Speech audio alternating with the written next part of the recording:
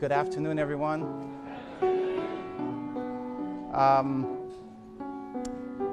Let me ask you, how many of you feel, or let me ask it this way, how does it feel to go through a 4-year course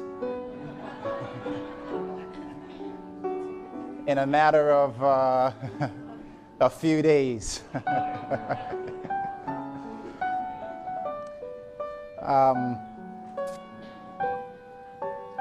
I just want to share some things with you quickly before we get into our message.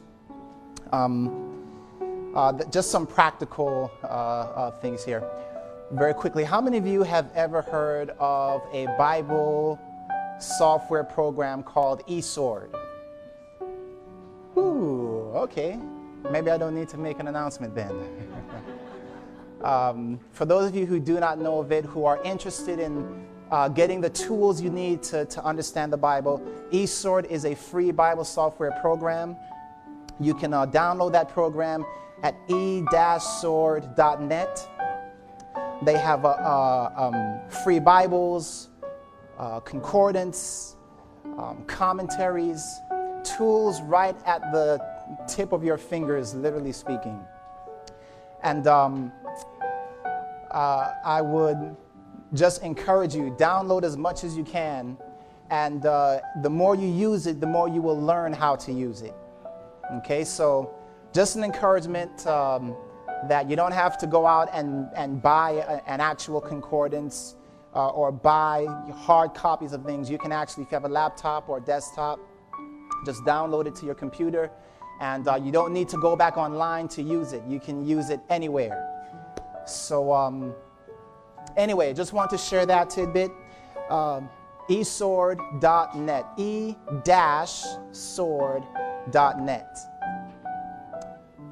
Yes. You know, no, they don't. They don't. By the way, they do have the Ellen White resource CD that is now available for $19. That's everything, including the writings of the pioneers. Say again. It can be used, if you have a Mac, you have to be running Parallels or Boot Camp to have it on your computer. So anyway, let's jump right into the message. But before we do that, I want to let you know, be prepared. We are going to break up, we're going to have a breakout session. Something similar to yesterday. This breakout session, however, is going to challenge your creativity. You didn't look excited. Okay. So be prepared, and let's talk to our Father. Heavenly Father, we ask that you would please speak to us today. Open our eyes that we may again behold wondrous things. Make every thought clear, Lord. Father, you know that since I came into this church, I've only wanted to do your will. And Lord, I'm amazed that you have me here doing what I'm doing now. Yes, Lord, it is true. Some people may wonder, what right do I have to stand before your people? And I know I have none, Lord, except you. And so, Lord, please, again, open our eyes. In Jesus' name we pray. Amen. Amen. All right. Let's open to Isaiah chapter 26, verse 3. Isaiah chapter 26, verse 3.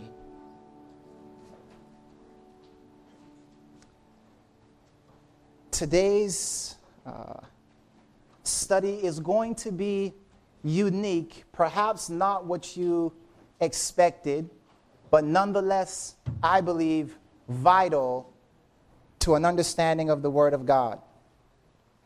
Isaiah 26, verse 3.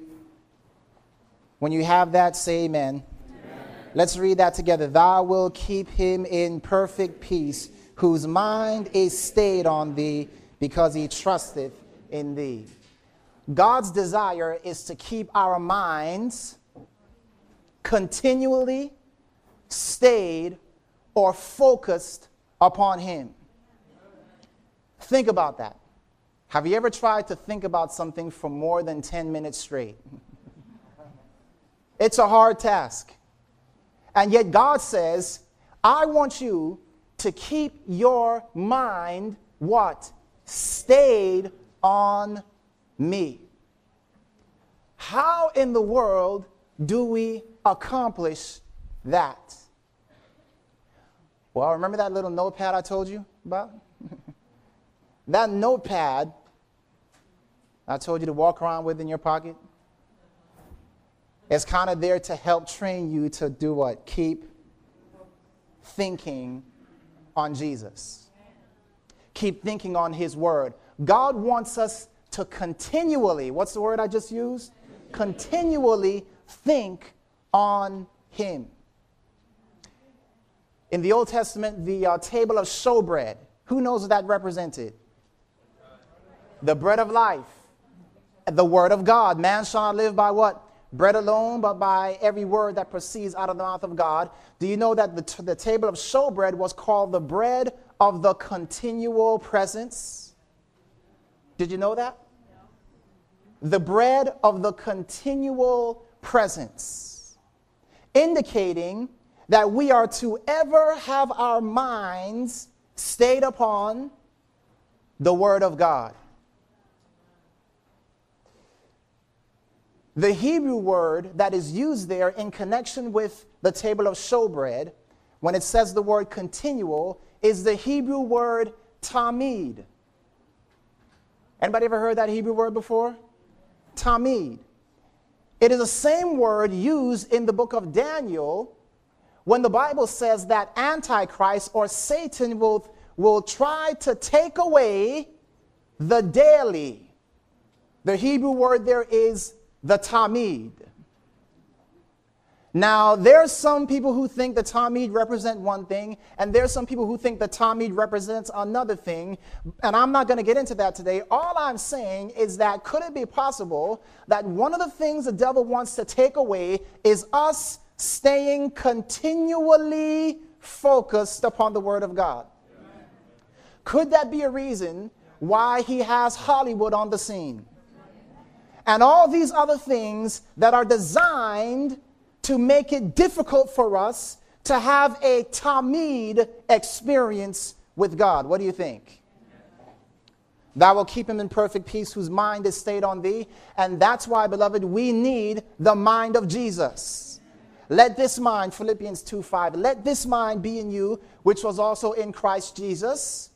Isaiah 32, verse 8, I will teach thee and instruct thee in the way that thou shalt go. I will guide you with whose eye? Mine eye. We want to see as God sees. We want to see the scripture as Jesus sees the scripture. You know, I've wondered something about Jesus. By the way, Jesus is the ultimate teacher. Amen? Amen. He is the best teacher, and if we want to learn, who better to learn from than from Jesus? At the age of 12, Jesus confounded the scholars of his day. You know, as I've looked at the teaching of Jesus, I've said, man, Lord, please, I want to teach the way that you teach. You know what's interesting about Jesus? Have you ever wondered how it was that Jesus could keep the attention of a child, a teenager, an adult, and an elderly person all at the same time? Wow. I mean, from the same message, little kids were like, wow. The elderly were like, wow. You know, everybody didn't matter your background, everyone. Wow. I want to teach like that. You know, if there's anyone I want to teach like, it's like Jesus. How about you? Anybody want to teach like Jesus? And so all we need to do is figure out how it is that Jesus was able to connect such a diverse group of people with diverse backgrounds, be able to talk to them in the same message sometime, and have everyone walk away going, oh, wow.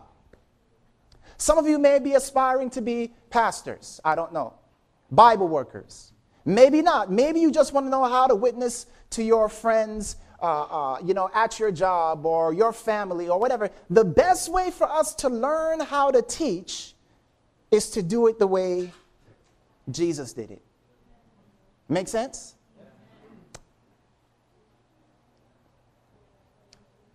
Listen to the book Child Guidance, page 51. Listen to what Ellen White tells us about Jesus' mode of teaching. The birds of the air, the lilies of the field, the sower and the seed, the shepherd and the sheep. With these, Christ illustrated, what did he do? Mortal truth. He drew illustrations. He drew what, everyone? Also from the events of life. From what? From facts of experience familiar to the hearers, the leaven, the hid treasure, the pearl, the fishing net, the lost coin, the prodigal son, the houses on the rock, and the sand. In his lessons, there was something to interest every mind, to appeal to every heart. Thus, the daily task, instead of being a mere round of toil, bereft of higher thoughts, was brightened and uplifted by constant reminders of the spiritual and the unseen. So we should teach, is the last sentence. So, before the shepherd would be out in his field taking care of the sheep, this is boring and mundane. Then he would go and he'd hear Jesus give an illustration about the sheep. And the next time, every time he looked at the sheep, man, now I get it. Let me read it again. Thus, the daily task. How many of you can think of daily tasks?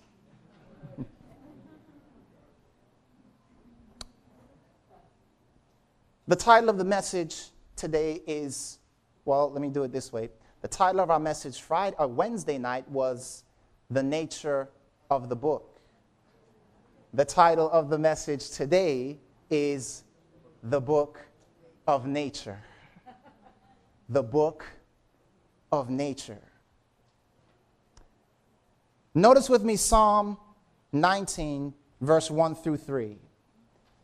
Psalm 19, verses 1 through 3. Beloved, I believe that what God is ultimately trying to do is he's trying to put on each and every one of us gospel glasses. Gospel glasses. What do gospel glasses do? Gospel glasses allows you to look at the ordinary everyday life tasks and see illustrations of immortal truths. It allows us to look at nature. Notice with me Psalm 19, verse 1 through 3. The heavens declare the glory of God. What do they do, everyone? They declare the glory of God. And the firmament showeth his handiwork. Day unto day uttereth speech, and night unto night showeth knowledge. There is no speech nor language where their voice is not heard. We're told that nature itself reveals the glory of God. When is the last time you looked at a tree and said, oh, wow? Now, not oh, wow, but oh, wow. The tree is not God. The tree simply reflects the glory of God. A tree reflecting the glory of God? Pastor, what are you talking about? This is the same way the Pharisees thought of Jesus. What kind of crazy illustrations are you using, Jesus? That doesn't make sense. They couldn't see the lessons he was trying to point them to. Beloved, I believe that if we look at nature, we will see the glory of God. How many of you believe that? Can anyone tell me where Ellen White says Jesus will be coming from? In the universe. Where will Jesus be coming from? From where? Orion. From Orion. That's interesting. Have you ever seen Orion? Let me see if I can get this up here. Okay, there we go. There's a picture of Orion. I wish I had a pointer here. See the star up at the top? That star is called Betelgeuse. It's a gigantic star. See the star, 3 stars in a row? There you go, thank you. 3 stars in a row? That is the Orion belt. See the blue star down at the bottom? The big one down at the bottom towards the right there? Who has my pointer? My pointer. There we go. Right there. Thank you. Thank you, thank you, thank you. I'll give you back my pointer when I'm finished. Wait. How do I use my pointer? Okay. This star is called Rigel. And here, see that little star right there? Little cluster right there. That's called the nebula. Okay? Anybody see anything there? Well, I know you see things there. But is there anyone that sees the glory of God anywhere in this picture where Ellen White says that Jesus will be coming out of our high priest? I'm not going to say anything. I just want to know if you have on gospel glasses. Raise your hand if you see something. Raise your hand if you don't see anything. No. Let me roll right. Raise your hand if you don't see something specific. Okay? Let's see here. Does anybody see anything?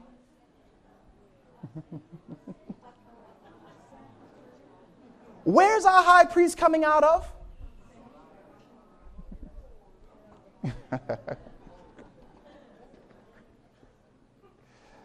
The heavens declare the glory. Now, let me tell you something. A few days ago, I'm sitting down and I'm just like, just minding my business. And I look at Orion. I don't remember why I was looking. And I noticed the stars, and there's some more stars in Orion. Here's one star right there. There's one star right there. But immediately, this jumped out at me. Those 3 stars. And I was like, 3 stars in a row. And for some reason, I noticed this star. Man, this star is big and bright. I noticed this star, and immediately, because I am so used to visualizing the sanctuary, it just like jumped out at me. And I was like, wait a minute. Doesn't Ellen White say that Jesus is coming from Orion? Doesn't Leviticus 16 teach that our high priest is coming out of the sanctuary to redeem his people? Oh, Lord, have mercy. The heavens declare the glory of God. Okay, that was my one slide. That's it.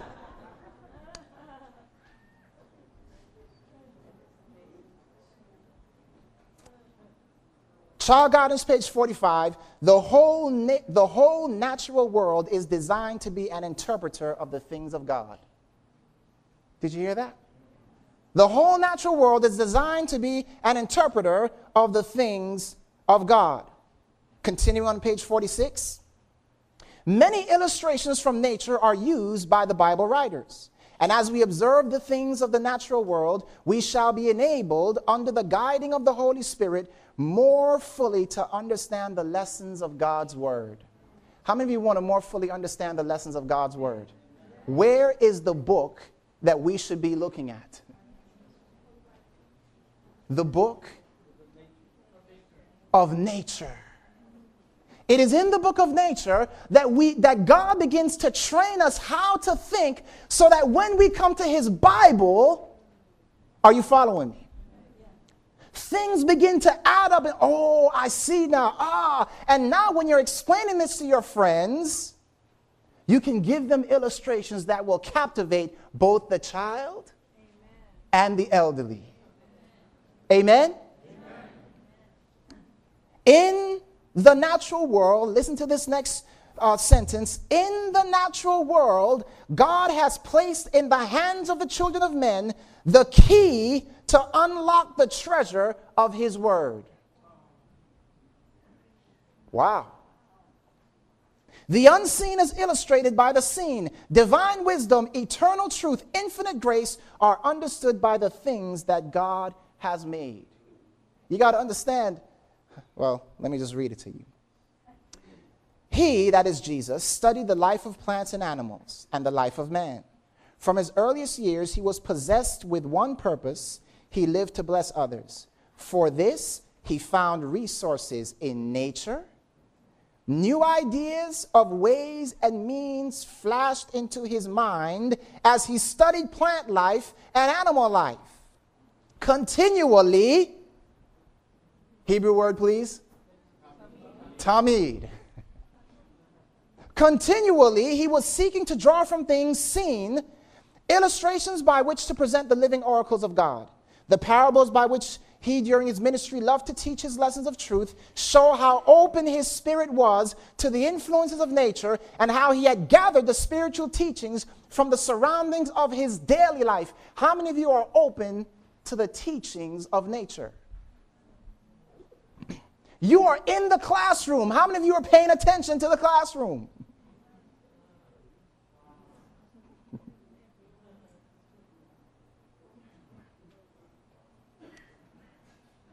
Ministry of Healing, page 411.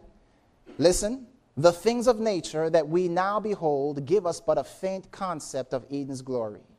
Sin has marred earth's beauty. On all things that may be seen, traces of work of evil. Yet much that is beautiful remains.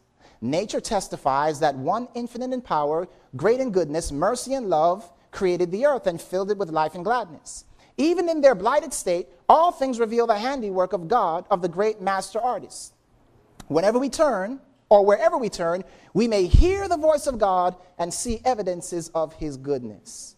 From the solemn rolling of the deep-toned thunders. Pause. How many of you, when you hear the deep-toned thunder, stop and think, the glory of God? Or are you just deaf to it, like, oh, man, thunder.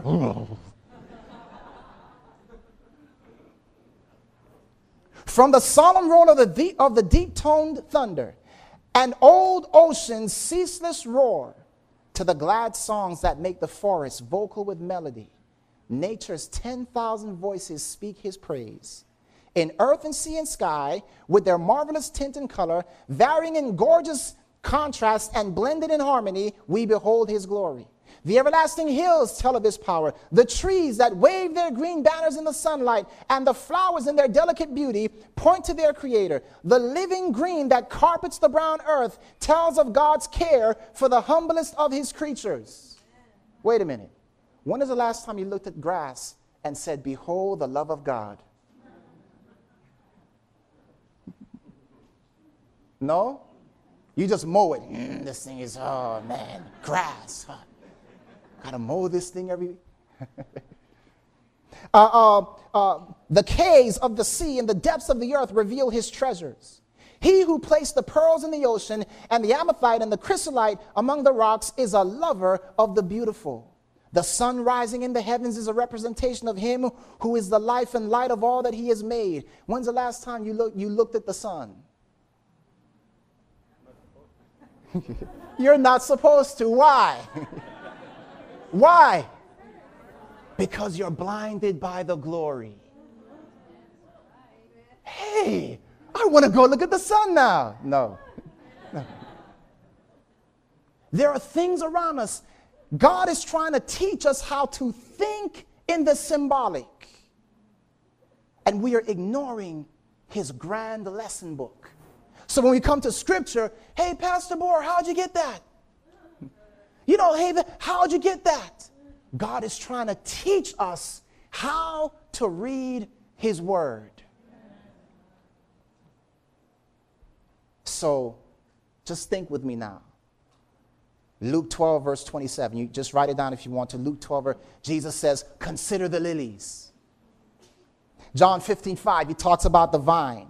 Matthew 13:3, he talks about the sower. Matthew 7:24, built upon the rock. Matthew 25:32, sheep and goats. Matthew 3:11, he talks about fire. John 3:6, he talks about wind. What is he doing? He is using the illustrations of nature to teach the deep truths of the Word of God.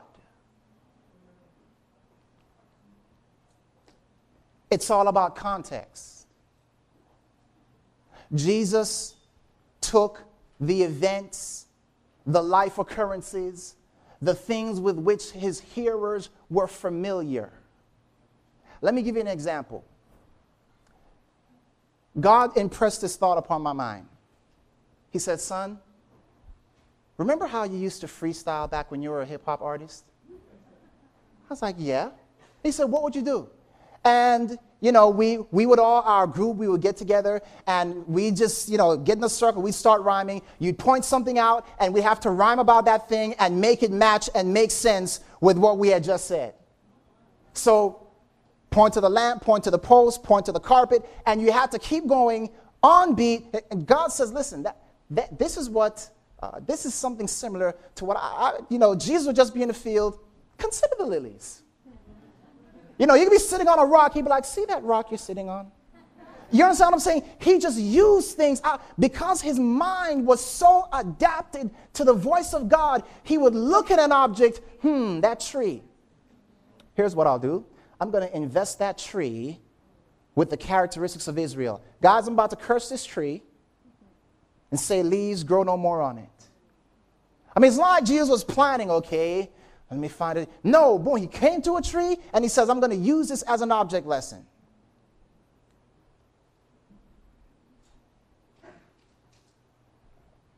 How many of you see an electric plug around you anywhere? Electrical outlet. Can you see the gospel in that electrical outlet? Raise your hand if you can see the gospel in that electrical outlet. What is the gospel in that electrical outlet? That was pretty easy, right? You can kind of get the gist of what you're going to be doing in your breakout sessions. God wants us to see with his eyes. You are in the classroom. Are you paying attention? You know, the great controversy is called the drama of the ages. Have you ever heard that? The drama. What is a drama? It's a place, something that is dramatic. It's a drama. You know what? Can I tell you something? Every sermon that I put together is a drama. You don't understand. When I'm putting together a message, a Bible study or a message, a movie is unfolding in my mind. Let me explain it to you like that. You're still not getting me. Because that's what this thing is. It is a drama. The reason why the devil has all his movies out there is to keep you off of the one drama that really counts.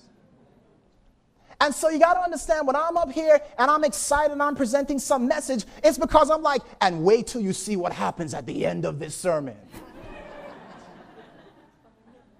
It's almost like God has called us to find ways to present his message in ways that should be pulling people into this truth, like, as though they were watching a movie. And Ellen White calls it the drama of the ages. This drama of the ages will be shown soon and very soon for the whole world to see. As Pastor Bohr pointed out, in panoramic vision. Think about it. That's going to be a movie theater in which the whole world is present, watching the scenes unfold before their eyes. And so the Bible, beloved, is what I'm trying to tell you. It is an exciting book, and God wants us to see with his eyes, and he says, this is how I want to train you. I want to train you to start beholding the gospel in everything your eyes behold. Seeing the unseen. Although the earth was blighted with the curse, nature was still to be man's lesson book. It could not now represent goodness only, for evil was everywhere present, marring earth and sea and air with its defiling touch. Where once was written only the character of God, the knowledge of good, was now written also the character of Satan, the knowledge of evil. From nature, which now revealed the knowledge of good and evil, man was continually to receive warning as to the results of sin. Child Guidance, page 46. I was on a plane some time back, this is a couple of years ago. I'm sitting on the plane and I'm falling asleep, and they have the screens right in front of your face. So I'm just like,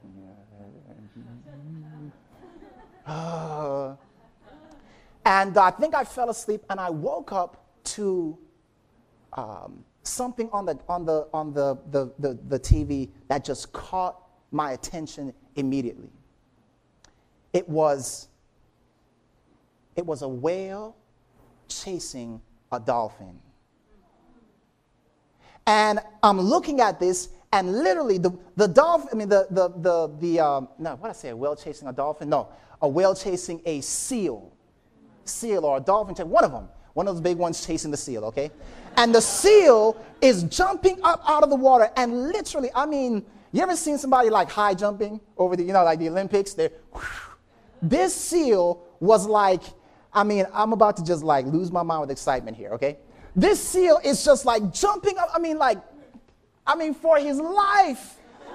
And the whatever it is jumping out after him, and this thing is missing him by like centimeters. And in my mind, I'm starting to root for this little seal. I'm like, come on, seal, come on, you can do it. And in my mind, guess what I begin to think? This is how the devil is after us. Like immediately my mind just made a spiritual application. This is how the devil is after us. Beloved, what I'm trying to tell you is God. Normally we say, oh wow, look at him, he escaped. God is trying to teach us to behold as much as we can with gospel eyes. Because the more we get used to that, the easier it will be to keep our minds stayed on him. So, we're about to do some examples. Are you ready? Let's take, for example, nature. All right, our first example, nature. I want to read you something from our High Calling, page 158. Have you ever thought of winter? Have you ever thought of winter in the light of the gospel? Huh? That's one possibility. So let me read to you what Ellen White says. The Christian sojourn in this world may be fitly compared to the long, cold winter. Here we experience trials, sorrows, and disappointments. But we should not permit our minds to dwell upon these. Isn't that something else? Amen. When you're in the winter, when you see snow falling, you see the winter, you can be like, here's the gospel. Wow, this is just kind of like what life is, the struggle for the Christian. But look at what she goes on to say. Let us rather look forward with hope and faith to the coming summer, where we shall be welcome to our Eden home, where all is light and joy, where all is peace and love. So summer, we can be thinking, summer, oh man, that's the glory of God right there. I can't wait for that great and grand summer. How about you? So winter represents, death, dying. Summer, life, vibrancy. Let me ask you something. What comes before winter?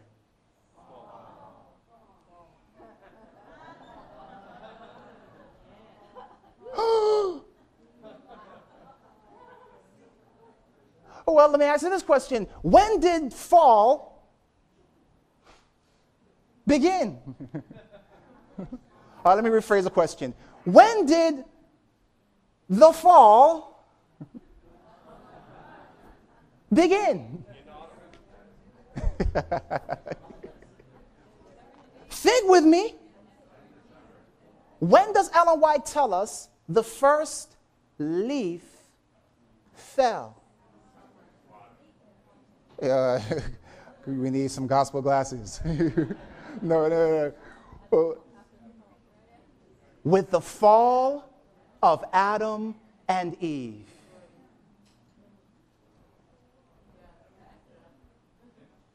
Death and decay came as a result of man's fall into sin. And what is sin? It is falling, isn't it? Isn't it interesting that in Matthew 24, Jesus says, and because iniquity, what is iniquity? Falling into sin. That's what it is. Falling, I don't mean like accidentally. It means you have fallen, you're fallen. Whether intentionally or unintentionally, that's sin. Because iniquity shall abound, fall, the love of many, winter. Are you following me?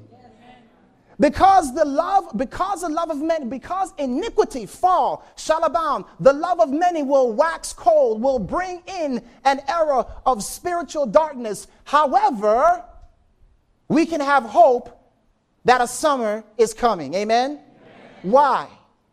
What is a sign that summer is coming? What is the season before summer?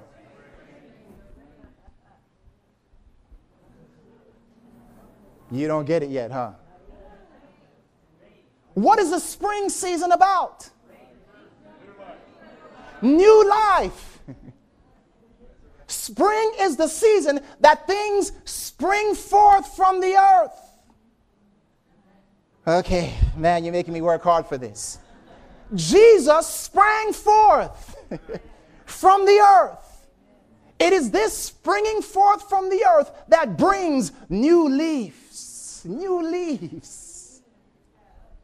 Are you following me?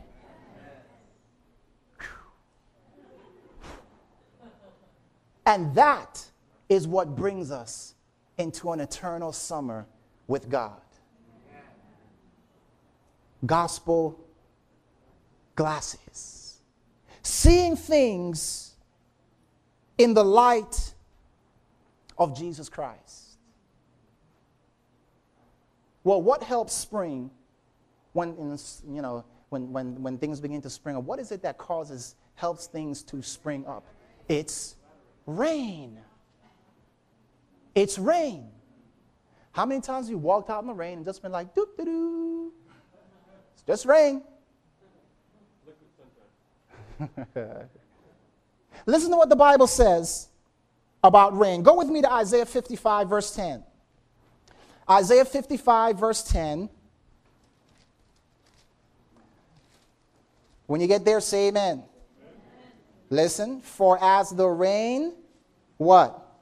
Cometh down, and the snow from heaven, and returneth not thither, but watereth the earth, and maketh it to bring forth, or we might say spring forth, and bud, that it may give seed to the sower, and bread to the eater, so shall my what? Word be that goeth forth out of my mouth. It shall not return unto me void, but it shall accomplish that which I please. Do you know when the rain is falling, you in your mind, man, this is like the word of God just falling all around us.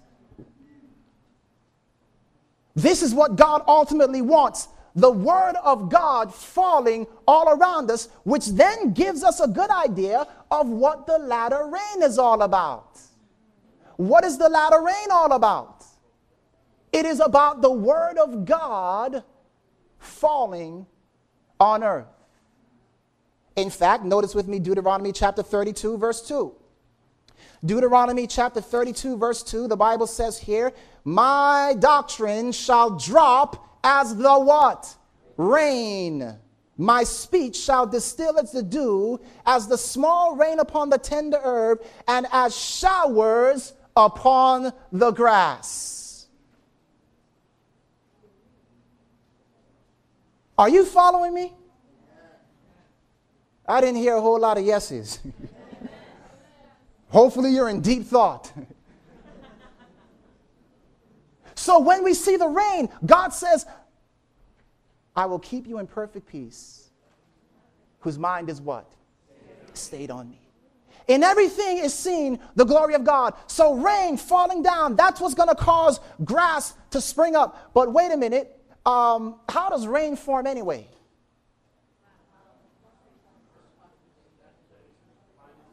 Something rises from the earth and fills up in clouds.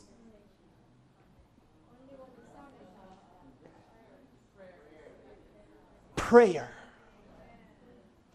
Do we want to bring bright clouds so that God can rain down what he wants? We need to be in serious prayer. Are you following me? In fact, Ellen White says this, a revival in Bible study is needed throughout the world. Praise God, we're doing it here right now. Attention is to be called not to the assertions of men, but to the word of God. And this is done, a mighty work will be wrought. When God declared that his word should not return unto him void, what verse is that? Isaiah 55. He meant all that he said. The gospel is to be preached to all nations. The Bible is to be opened to the people. A knowledge of God is the highest education, and it will cover the earth with its wondrous truth as the waters cover the seas. Anybody know what verse she's quoting there?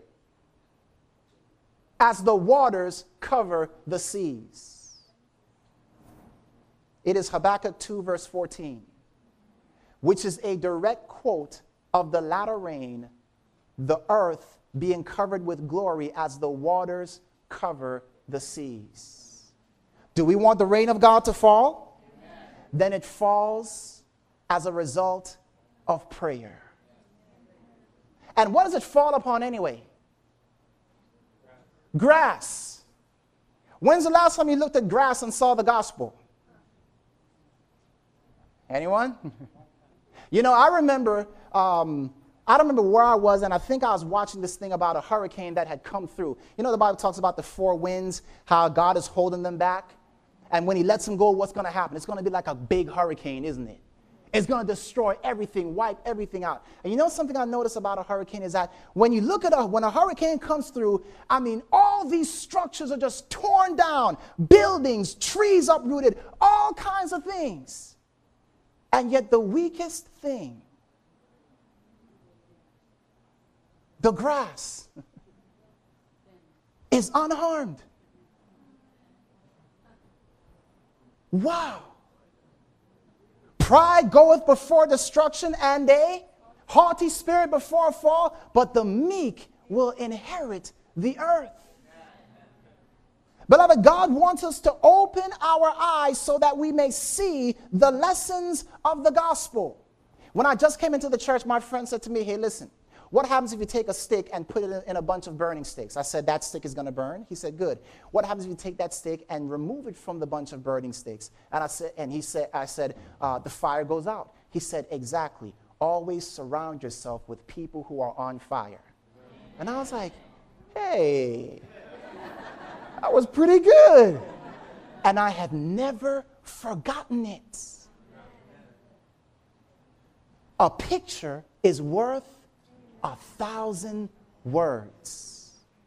I have people who come up to me like 10 years. You know, I've been preaching for, I think, 10 years. And I'll have people come up to me from like 8 years ago. Pastor, you remember the sermon that you did with it? And I'm like, what? You actually remember that sermon? Pictures. If I were to give you a list of words and say, remember these words, like 20 words, you have 5 minutes to remember these words. How many of you think you could remember them in 5 minutes, 20 words? You'd have a hard time. But if you took those same words and made up a story, and then I said you have 5 minutes to do it, guess what? I guarantee you that most of you would be able to recite the 20 words in less than 5 minutes. That's why God taught in pictures, because you could see a picture, an illustration of something, and the lesson would sink in your mind. Every time you looked at that sheep again, you would get the picture, you would get the lesson all over again with deeper implications. Ever seen a blade of grass coming up through the sidewalk? You ever seen that? And wondered, man, how in the world? I mean, there are so many things that God is saying, hey, look at that. Consider that. Thou will keep him in perfect peace whose mind is stayed on thee. We can consider the animal kingdom. The lion, the dove, the snake, the lamb, flies. It's kind of like Satan. I mean, that's why they call him Lord of the Flies. He's irritating. You understand what I'm saying? Everything, the smallest thing, God is trying to open our eyes to think. You know, the praying mantis. How many of you know what a praying mantis is? Praying mantis. You know why the praying mantis is called a praying mantis?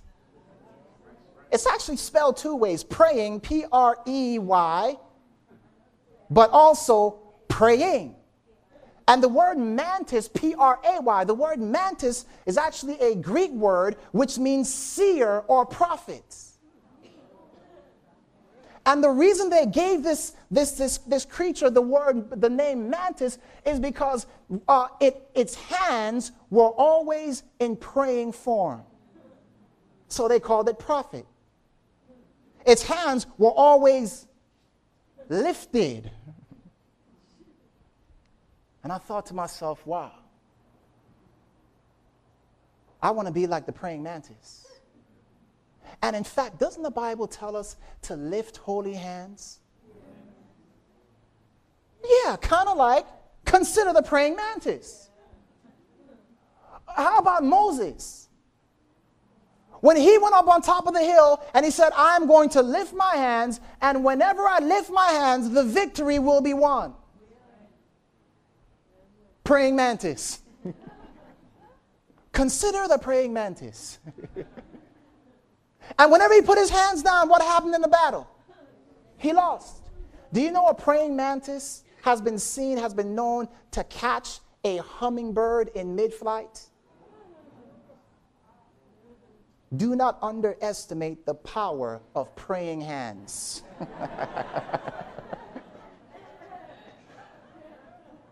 And so when Psalm 18 verse 34 says, he teacheth my hands to war so that a bow of steel is broken by mine arms, we know that we're not talking about, we're talking about, this is how we war. Praying hands. You see that? Consider the praying mantis. Consider the ant. Ever had an ant attack in your house? I mean, ants are diligent creatures. It doesn't matter when they are after food, I mean, they are just like a one-track mind. They will do anything to get to that food. I think we have many ants in this room. You didn't get it. People who have come from near and far saying, I want that food. Nothing's going to stop me. I want that food. Beloved, I will keep you He will keep us in perfect peace whose minds are stayed upon him. When you go outside and look at the sky, the sun, the moon, and stars, you look at the stars, we should be thinking what? Abraham's promise. There is a great multitude before us. We have a great work to do. Why am I sitting down just doing nothing when there are stars out there to be won for Jesus Christ?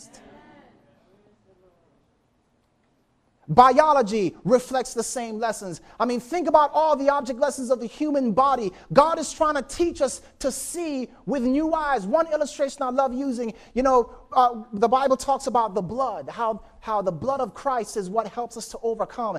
And just like the human body, how blood flows in a cycle, beloved, if the blood is cut off in our experience, what happens if you sit on your leg for a long time? Why is the church asleep?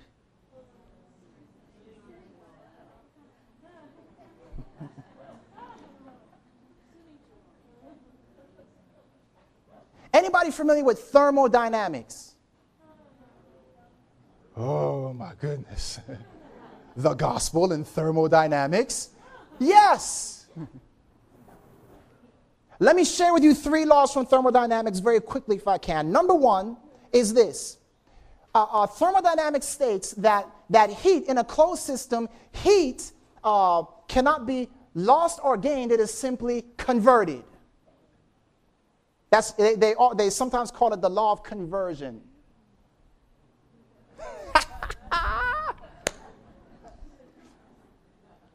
The law of conversion, beloved, listen, if that is true in the physical realm, it is teaching us something that a true Christian, when a person is truly converted, with as much energy he once pursued the devil, is as much energy he will now pursue God.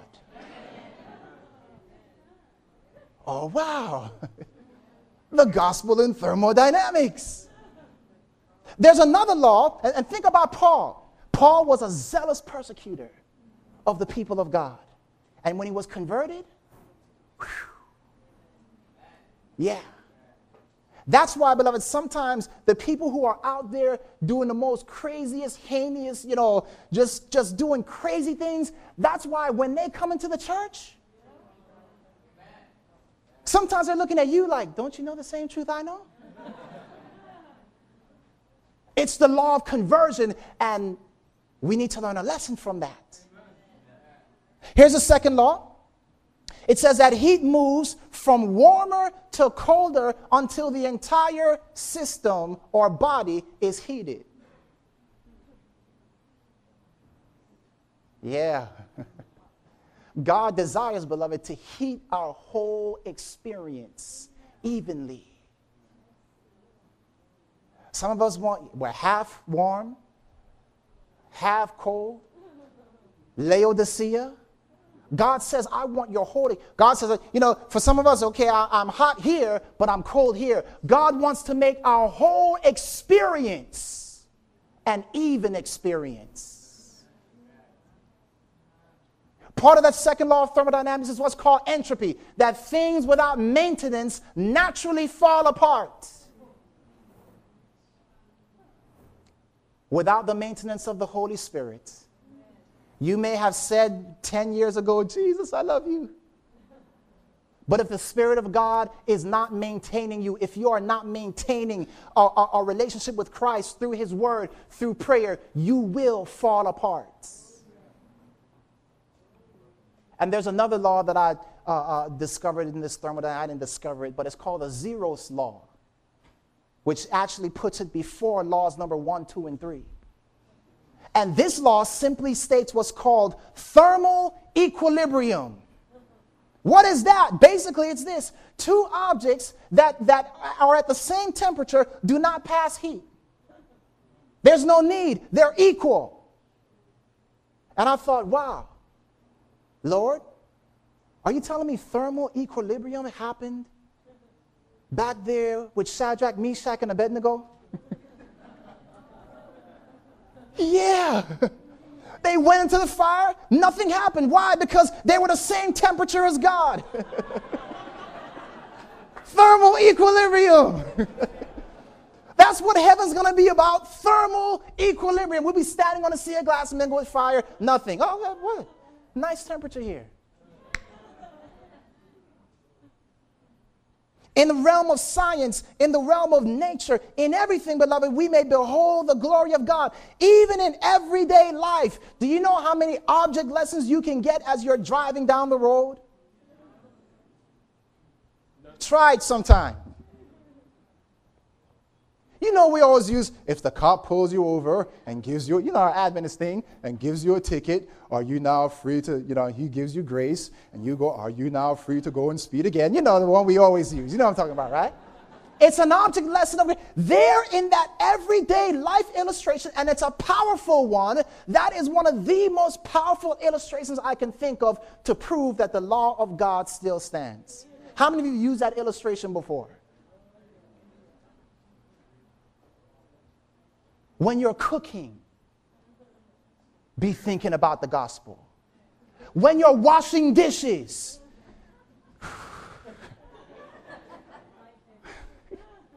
some of us are like pots, burnt pots. And the Brillo pad is the Spirit. Are you following me? These are modern day illustrations. And yes, chastening is not fun. But at the end it yieldeth the peaceable fruit of righteousness. Everyday lessons, the daily tasks now became full of me. Can you imagine just walk around like, yes, look at the pot. Son, look at the pot.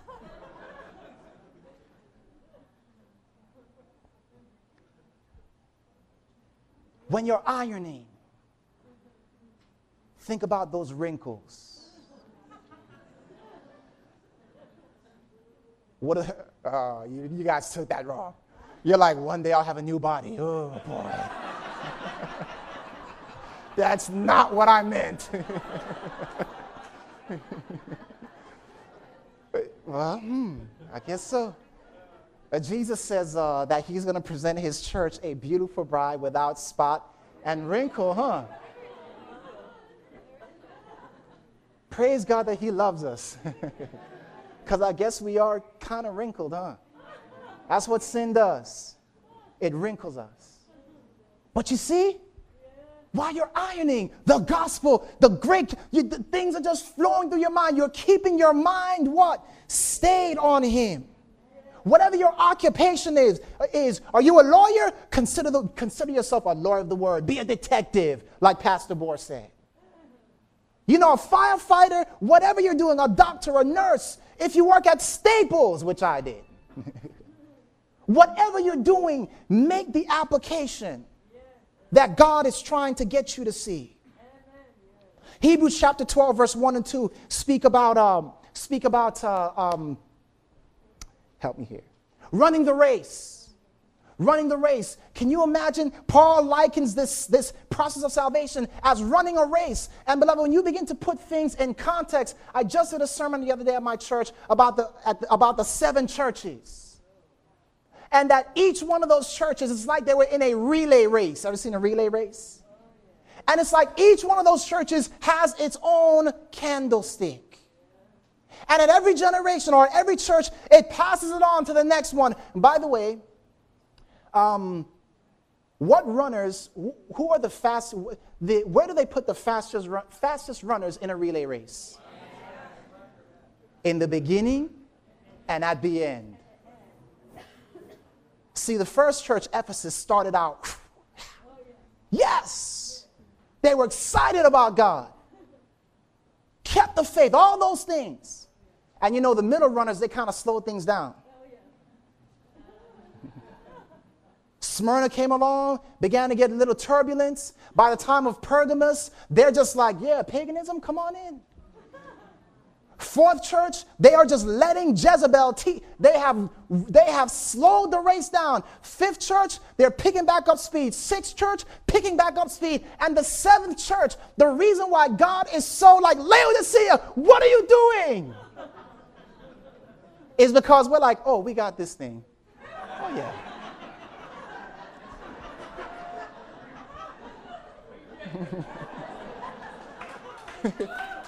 God is like, no, you're the last leg. Think about this, beloved. God makes Laodicea the last context. How many runners can you reach with the gospel sharing in this context? You understand what I'm saying? So God makes Laodicea the last leg, but you say, wait a minute, God, how could you make us the last leg? Don't you know we're the weakest generation? Listen to this. Why does God make the weakest generation the last leg? Yeah. But listen to this, something deeper than that. I mean, that's deep. Amen. Praise the Lord. But there's something else. See, the first man to get the torch was Adam. Adam was perfect. Perfect environment.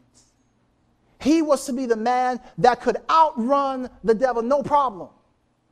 And when the devil got Adam and Eve, the first leg of the race to trip up, he's like, God, come on, man, look at this. This is your best, God. I just took your best and beat your best. How are you going to answer that, God? And so God takes his weakest not in an Eden environment, but in an environment that is known as a time so troublous, there's never been any other time like it. And God says, here's how I'm going to answer that. I'm going to use the weakest generation.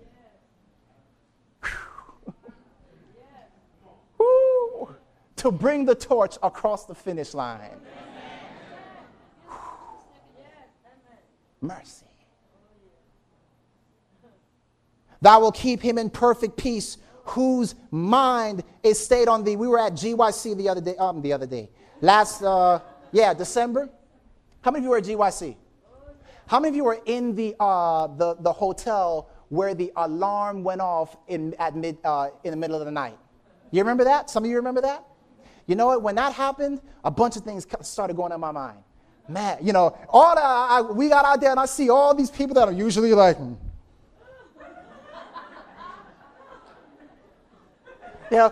3 o'clock in the morning, yes, drool, and I'm like, man, this is kind of like the 10 virgins. Jesus is coming at midnight. Man, when he comes, I want to have my garments ready, sleep ready. Beloved, you understand? Don't let the lessons just go by you. Everything reveals in one way the great controversy or another. You think about school. We're getting ready to wrap up. How much time do we have?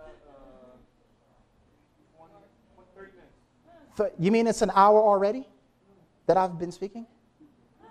Oh, man, I'm supposed to give you guys like a half an hour of... Let me try to... All right, ready? Relay race has begun. All right. Here's one, my passport. I went into... I was traveling somewhere.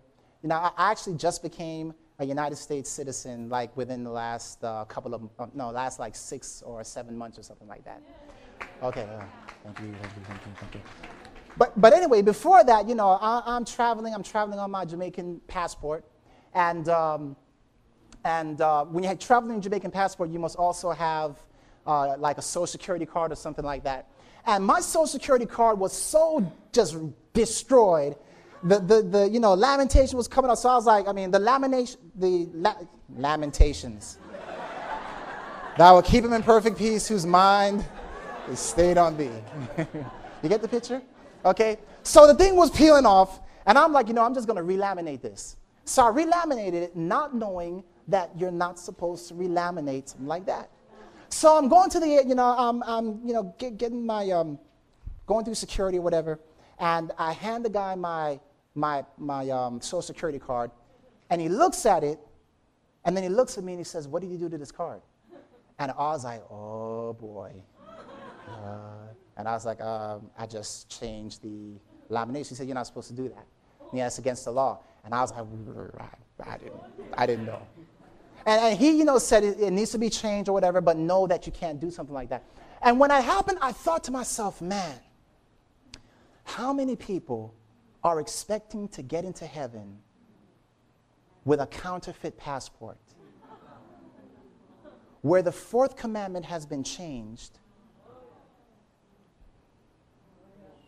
but God is able to see it? What'd you do to this? This is not my version of the commandments. The Bible says, "Blessed are they that keep his commandments, that they may have right to the tree of life and may enter in through the" what? Gates. The 10 commandments is the passport to the city of heaven. Object lessons in every experience of life. Are you getting the picture? You can think about lessons from school, classroom, left behind, finals, pop quizzes, summer school. You didn't get that one. Never had to go. Those who went to summer school. Those who what? Those who, no, I'm sorry. Don't raise your hand. I'm sorry.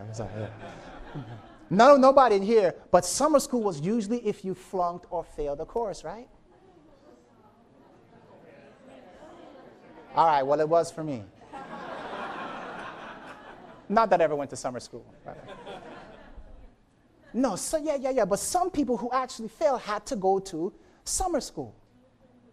And so when you think about it, beloved, you think about this whole process of school. God calls us to enter into the school of Christ. He calls us to learn at his feet. He calls us to be in the divine classroom. He gives us pop quizzes, and there is a final coming up. And those who fail the final, I'll leave that one with you. Whew. Do you know? Good, we just have a few more illustrations to go here. Do you know that Paul even used counterfeit things to illustrate divine truths? Even Jesus. You know when Jesus talked about the parable of Lazarus and the rich man? And he talked about this whole thing of him going to hell, and but this was a popular untruth in those days, and Christ used that thing as an illustration because his hearers were familiar with that story.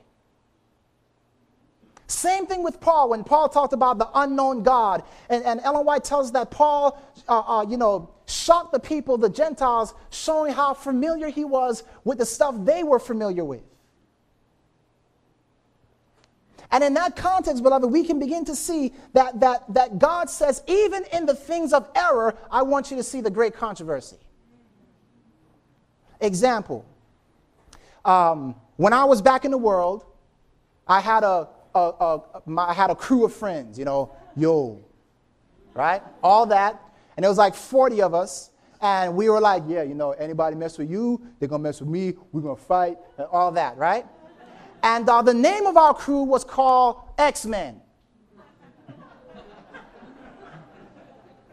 X-Men. Yeah, that's X-Men. Right? So now I leave that all behind and I become a Christian. And God begins to show something to me that says, listen, son, this is who I really want you to be. How many of you are familiar with the term Xmas? Xmas, you know what that means? Christmas. Do you realize the word X was the Greek letter chi, which was used to signify Christ way back in the day? Xmas. Lord, are you saying that you want me to be an X-Man? Yes, I am an X-Man. Yes, I am. And I think about it. How many ex-rappers and ex-cave dwellers? Yeah.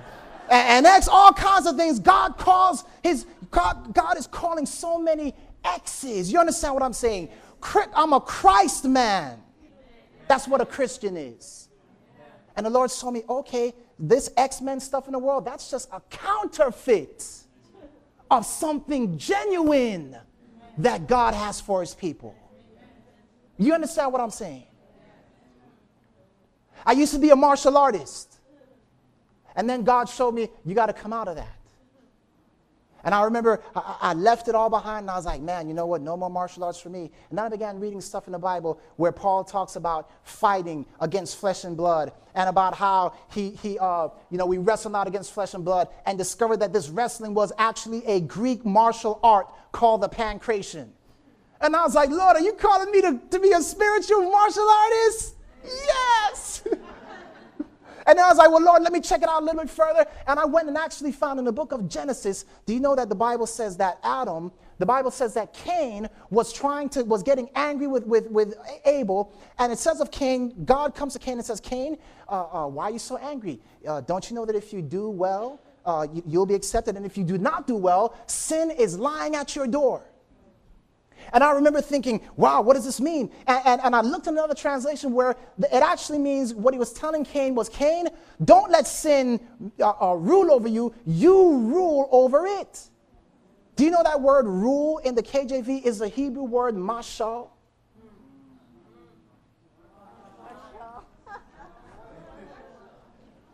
The word means to rule over or to dominate. Cain dominates sin. Rule over it. Don't let it rule over you. Fight against it. And what did Cain do? Instead of spiritually mastering himself, he physically fought his brother. And then it began to make even more sense, because you know what? Cain studied under the dragon.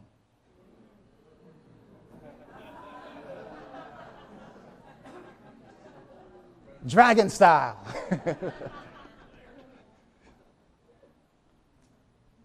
Abel studied under the lamb. How do we know that? He was a keeper of sheep.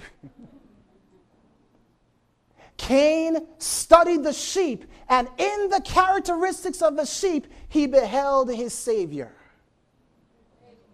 I'm sorry. I'm just making sure you're paying attention. Abel studied the characteristics of the sheep, and in the sheep he beheld his Savior. Amen. God calls us to study under the Lamb. Many of us know dragon style real good. Drunken monkey or something. Jesus in his day took the popular things and made illustrations so that their hearers who were familiar with these things could understand and make it applicable in their own time. And that's how he reached the people. Two more illustrations. Did you know that how many of you can tell me how the sanctuary operated? Here, save time, I'll do it. Person came in to the sanctuary. He was guilty of sin, laid his hands on the head of the animal. What was he doing? Confessing his sins on the animal, and then what would happen? The animal would die. The sins were now in the blood. The blood would be taken, sprinkled on the altar. This happened every day throughout the year, and then one day of the year, the high priest would go in and do what? Cleanse the sanctuary from all the sins that had been piling up. Do you know that there is an illustration of the sanctuary that each one of you go through every week in your very household, and you never thought about it? In your household, right before your face, the glory of God. Every day, you have garbage in your house. You take that garbage, paper plates, and you put it in your where? In your garbage pail. Okay? Your house is now clean. Amen? But where's the garbage? It's in the trash can. So, praise God, the house is clean, but you're going to take that garbage out on a nightly basis, and you're going to put it where? At the side of your house. Now your house is fully cleansed of the garbage. Or is it? In a sense, yes. But in a sense, no. Where is the garbage? It's still with you. It's outside at the side of the house. Now, one day of the week.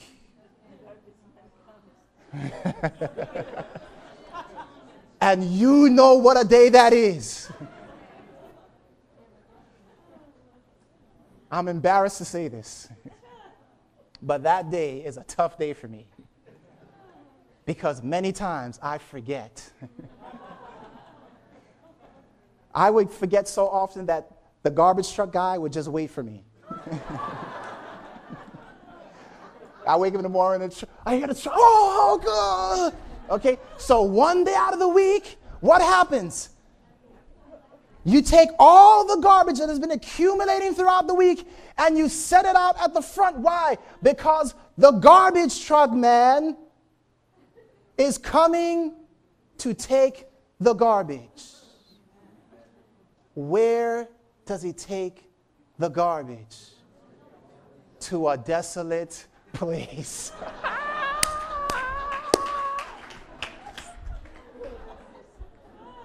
Then, and only then, can you say, the process is complete. The next time someone argues with you about the heavenly about the sanctuary and the cleansing, give them that illustration and they will never forget it. And they'll be angry every time they go, oh, it's not true. And maybe one day they'll be converted, like, okay, you know, it all started when I heard this illustration. I was so mad for the first, I didn't take the garbage out. I just let it stay there. Open thou mine eyes, that I may behold wondrous things out of thy law. One more illustration, and then what I'm going to ask you to do is simply this. I want you to take the next couple of, you're here today, just start thinking. You understand what I'm saying? You're walking out, consider the sidewalk. Just start thinking, Lord, help me to think in this way. Open my eyes so that I can continually see the gospel unfolding before me. Does that sound like an exciting thing? And beloved, listen to me. When you begin to do that, you will then come back to the Word of God and see things that you've never seen before. Here's our final illustration. Day unto day uttereth speech. 2 Corinthians 5:17 tells us this. If any man be in Christ, he is a new what? Creation. Old things are passed away. Behold, all things are become new. Day unto day uttereth speech. What speech? It utters the glory of God. We should be able to look at the days and see the glory of God. How many of you believe that? Now, if we should be able to look at the days and see the glory of God, I want to suggest something to you. I want you to notice what Ellen White says here. Revelation 13:8, her statement on this is as follows. It was sin that imperiled the human family. And before man was created, the provision was made that if man failed to bear the test, Jesus would become his sacrifice and surety, that through faith in him, man might be reconciled to God. For Christ was the Lamb slain from the foundation of the world. What she's saying here is that God already had the plan of salvation in mind before planet Earth was created. If that is the case, could it be possible that in the very days that God created was the DNA for the plan of salvation? What are you talking about, Pastor? Listen to me. If you were to go through the days of the week, could God have put a message in the days of the week that speak of the glory of God? That speak of the process of salvation, that speaks of the plan of salvation. Listen to me. Beloved, before you come to Christ, what are you in? You're in darkness. You're without form and empty, void. Was that the state of humanity when Christ came upon the scene? Is that the state of humanity before Christ comes into our lives? Guess what day 1 says? After the earth was without form and void, and darkness was upon the face of the deep, the Bible says that the Spirit of God moved upon the face of the waters. Anybody ever remember the Spirit of God moving upon you when you were in darkness? Oh, wow. And then God said what? Let there be light. Day unto day, uttereth speech. Let there be light. What is the light? Listen to me. 2 Corinthians chapter 4, verse 6. Go there with me quickly. 2 Corinthians chapter 4, verse 6. The Bible says, for God, who commanded the light to shine out of darkness. What verse is he speaking of here? Genesis chapter 1. That's when God commanded the light to shine out of darkness. What has he done? God, who commanded the light to shine out of darkness, has shined in our hearts to give the light of the knowledge of the glory of God in the face of Jesus Christ. Beloved, that glory of God in the face of Christ is none other than Jesus and him crucified, the Lamb of God slain for the foundation of the world. Day unto day uttereth speech. Beloved, in that first day is encapsulated the entire plan of salvation. Man in darkness, Spirit of God moves. God says, let there be light, and he is the light of the world. When Jesus comes into your life, something powerful happens. Day 2 says the waters were separated from the waters. Is anybody seeing? Is anybody seeing? What are waters in the Bible? Peoples. Beloved, when Jesus comes into your life, he pulls you away from the old crowds. He pulls you away from the old friends, from the old associations. The waters are separated from the waters. On day 3, the Bible said, dry land appeared, and God said, let there be fruit. Is anybody following me? When Christ comes into your life, he does these things. He says, he calls you out from your old associations. You begin to bear new fruit.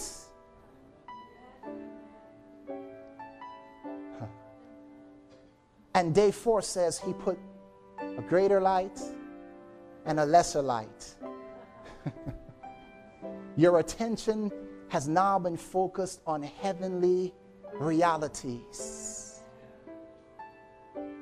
Remember what the greater light and the lesser light was? You remember that? Yeah. The Word of God and Jesus Christ. These are now the center of your life. So then, when a person was in darkness, when Jesus comes into his life, 3 things happens. He separates from his old acquaintances. He now bears fruit, and Jesus is now and the Word of God is now the center of his life. What happens on day 5? Fish and the birds. Fish and birds. Fish and birds. I want you to turn with me quickly, if you will, to the book of Ecclesiastes, chapter 9, verse 12. Ecclesiastes, chapter 9,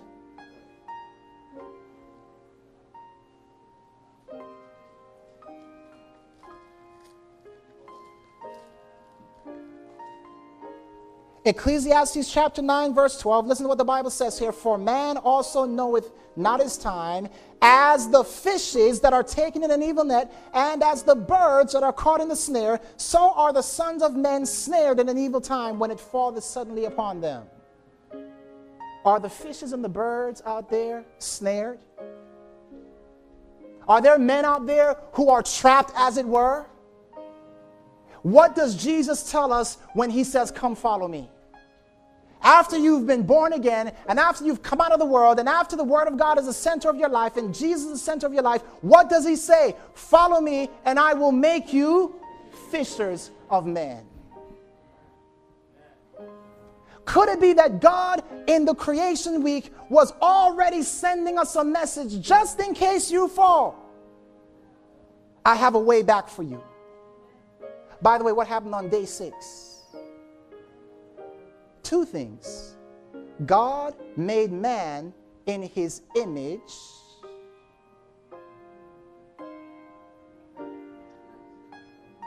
and he gave him dominion over the beasts,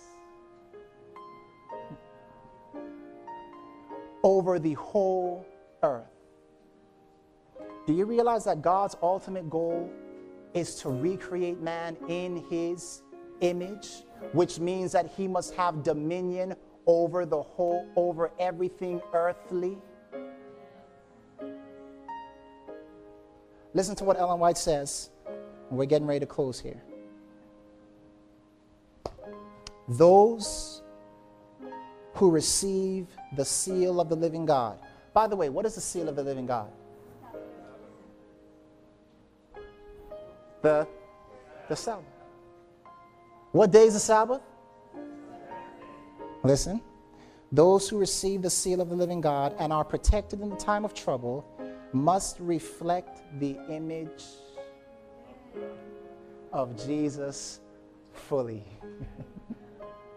Just as on day 6, man was made in the image and had dominion over the whole earth. The last part of the plan of salvation is man recreated in the image of God, having victory over every earthly thing. And then comes Sabbath.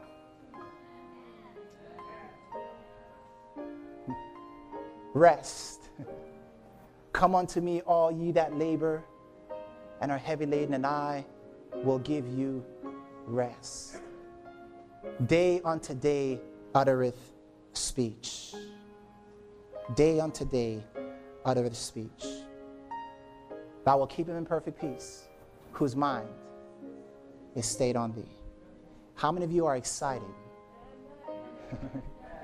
to go get in your cars, to go take a walk, to go wash a dish? May our minds be trained to see the glory of God.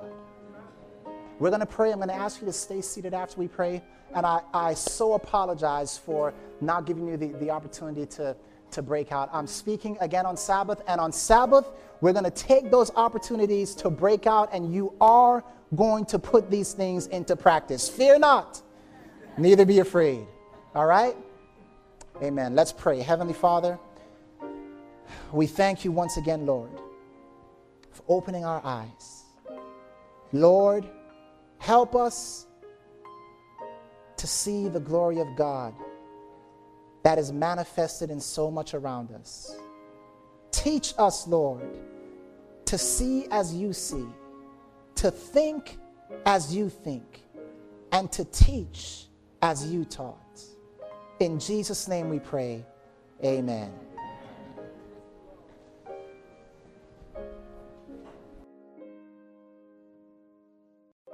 This message was recorded and produced by Power of the Lamb Ministries. Our mission is to help prepare God's people for the soon coming of Jesus Christ by pointing to the supernatural power of the Lamb of God that gives us the experience of victorious Christian living. For more information on our multimedia resources or inquiries on speaking engagements, please log on to our website at www.powerofthelamb.com. That's www.powerofthelamb.com. Or you can call us at area code 805-226-8080. That's 805-226-8080. Thank you and God bless.